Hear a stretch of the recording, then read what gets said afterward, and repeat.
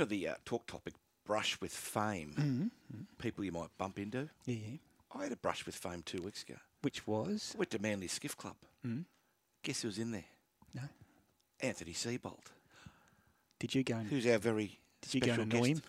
No, he sat with us. I was concerned, though. He had a couple of beers. He was driving. Can I use one of your expressions? When I rang you yesterday, on Friday, you said, I'm 6 beers in, hurry up. So when you went across to say hello to Anthony Seibold, how many beers were you in by that stage? Oh, I'd had about 4. Oh, gee. The problem I had, though, was that I got in a shout with Seibs, but he sort of didn't move when it was his shout. You know when you're thinking that it's their turn, but they just don't get up? It's a bit awkward. Anthony Seibold, good morning. You better put this story to bed because knowing Dino, he may not have shouted at all. Good morning, Anthony. Good morning, Ray. Good morning, Bulldog. What an intro. Did he put his hand in his bin at any stage of that shout? I got a bad back, Seibs. Yeah, no, he did, I got to say, but also I didn't. I let Bulldog know, and that's why he's bringing that up, because he asked, he said, who bought this one? And I jumped in and said, I did. And then he gave it to me ever since. He got a megaphone. I bought this shout, like Seibs. How many beers was he up to by that stage when he came across to say g'day? Well, actually, I went in there and I went straight up. Actually, it was a good hour and a half. I invited Seibs down. Yeah, okay. Yeah, no, it was a good hour and a half getting to have a chat to Bulldog and a lot of friends. And actually, I thought you were going to say that the celebrity was Scott Goulet, mate. I saw Scott again yesterday. But someone I admired from a distance for a long time. Obviously had a great rugby career and then a fantastic rugby league career. So, no, it was a good afternoon. He was some player, Scotty Goulet, Seibs, wonderful rugby league player, but gee, he was an amazing rugby player. Absolutely. Yeah, I remember when I would have been 15 when the Lions came out in '89, and I remember I think it might even be his debut series, but I remember he was only young, maybe 20 years of age, and that was a pretty brutal series, and I remember him from that particular series, and then obviously followed his career when he played at the Dragons and the Roosters. So that was great to meet him in person. Terrific. Hey, Anthony, we're counting down now to the pre-season challenge and also, of course, Vegas for the round 1 games. Manly will take on the Roosters on Saturday in a pre-season challenge, all part of this massive build-up to this game against South Sydney and Vegas on what will be March 3 back home. How is the preparations? And also, when do you leave for America? So if we work backwards, we leave for America on February the 21st, which is when most of the other clubs are leaving sometime around then. So we'll head over there. We're in 2 groups. Unfortunately, we don't get the opportunity to go over on the one plane. We've got to go over 2 days. So we'll head over the 21st, 22nd. Our preparation for that has really sort of solidified the last 2 weeks. We've confirmed a training venue, or the NRL confirmed a training venue for us over there, which is great. It's about 15 minutes from the hotel.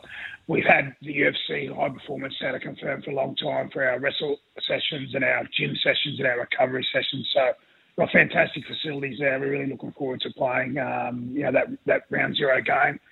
We actually got a trial game this afternoon. Actually, guys like Luke Brooks and Nathan Brown, Tommy Tlau, Jackson Parlow, a few of our signings will play this afternoon.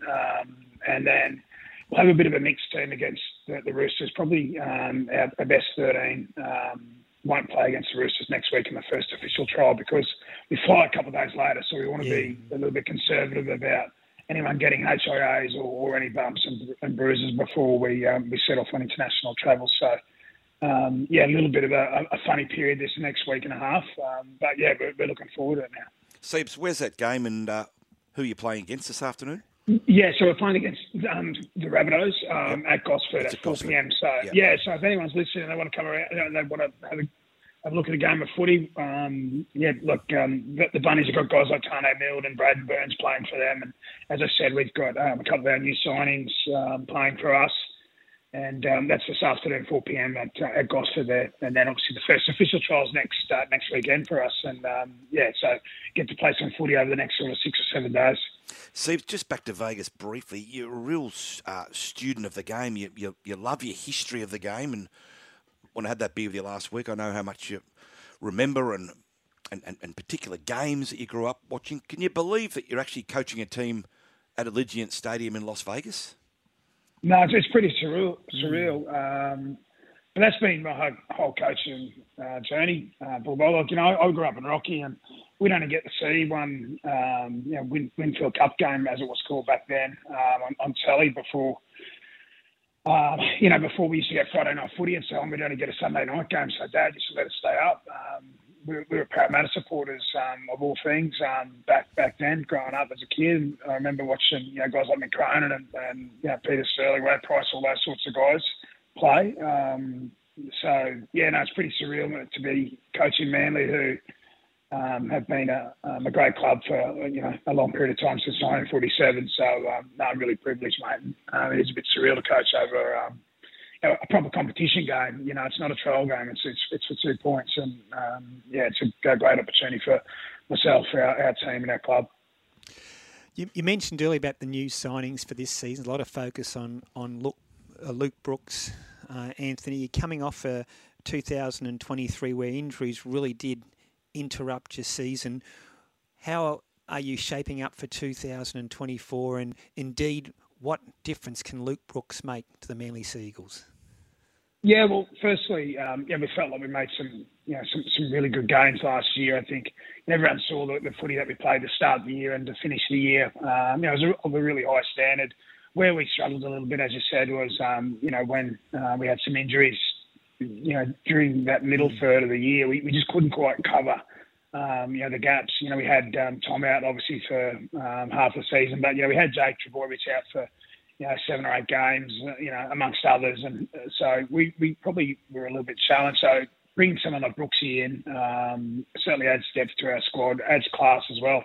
He's played 200 games. He's an elite player. He's been in a challenging situation whereby I suppose the microscope or the spotlight's really been on him for probably the best part of a decade at the Tigers. So we just wanted to get him here, get him to fall in love with our club and how we're trying to do things. And I mean, guys like Zali Terry-Evans and Tommy Trbojevic and Jake Trbojevic, they're the guys who, are the focal point for us. So Brooksy can just come here and enjoy his footy. And, to your point around the injuries, we've tried to add some depth with guys like Nathan Brown and Tommy Talau, Jackson Carlo, amongst others, to try and give us the best opportunity, regardless of who's available, to compete and to perform week in, week out. Seibs, I spoke to you, it would have been just before Christmas, and I remember clearly you were absolutely impressed with Nathan Brown, his attitude, his training ethic, and I got the feeling then that he would more than likely be in that Vegas team. I mean, I know you haven't named your team yet, but how close is Nathan Brown to being selected for round 1? Oh, yeah, definitely, Bulldog. I think, we're able to, or we're in the process of getting him signed to our top 30. We released Christian Tupaluto during the week to the Dragons because he's got a really good opportunity there to play first grade week in, week out. But what it did was enable us to, upgrade Nathan from a training trial opportunity to our full-time squad in our top 30. So Brand is now eligible to be selected, and the way he's trained, like we were picking our best 17 today, he'd certainly be in that best 17. I think he's had a fantastic pre-season. The guys, the SAS guys who ran our Manly Mentality Camp, voted him the Manly Mentality Award for,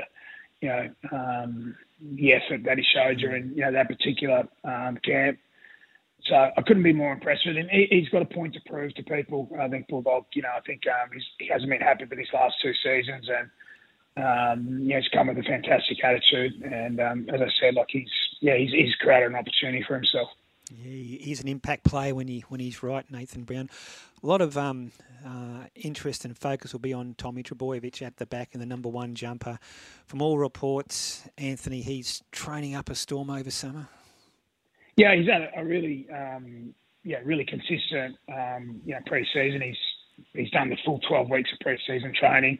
We had a scrimmage against the Dragons, which, he participated in. We had our, probably what would be our best, 23, 24 players participate in that scrimmage against the Dragons last Friday. And Tom was really good in that. He won't play any of the trials. We know what he brings to our group. So he's on an individual program now for, the next week and a bit until we go, along with probably, there's 9 or 10 others who are on a similar sort of program who, guarantee their spot on the plane. We don't see the point of them playing in the trials, but there's some guys who are competing for spots, some guys who want them to wear the Manly jersey before that game over in Vegas. So, Tom's one of them. But, he's had a particularly good pre-season. And, we're looking forward to, him having a really consistent year on the field. And, we know that the quality that he brings is first class. I really believe that he's in the top 2 or 3 players when he's fit and healthy and firing. So, we know what he can bring. Seibs, they're all professionals, and I don't think there'll be an issue, but how important is it for you to stress to the players that Vegas will be exciting, there'll be bright lights, there'll be a carnival atmosphere there, it really will be a special occasion. But when you peel it all back, it's for 2 points, and those 2 points later in the year, who knows, they could be vital. So do you have to sort of drum it into them and say, yes, enjoy the experience, yes, take in the atmosphere, but when it's game time, it's game time. Yeah, definitely. We're doing a lot of work on that at the moment. Although it's a really good point. How we minimise the interference, how we handle the international travel. They're the types of things that will, determine whether we be at our best for that 80 minutes on March the 3rd Aussie time or March the 2nd Vegas time for that 80 minutes against the Bunnies. So, we're investing a lot of time in preparing the players. The other thing is we understand that anyone who hasn't been there, the bright lights really hits you when you land there. And one of the reasons why we're spending the entire 10 days, because some people think you're crazy spending 10 days in Vegas, but we want to try and normalise it. We want to try and make it so the players, when we first arrive, get an opportunity to have that balance between getting over the jet lag, restarting the engine with regards to their training, but having a couple of,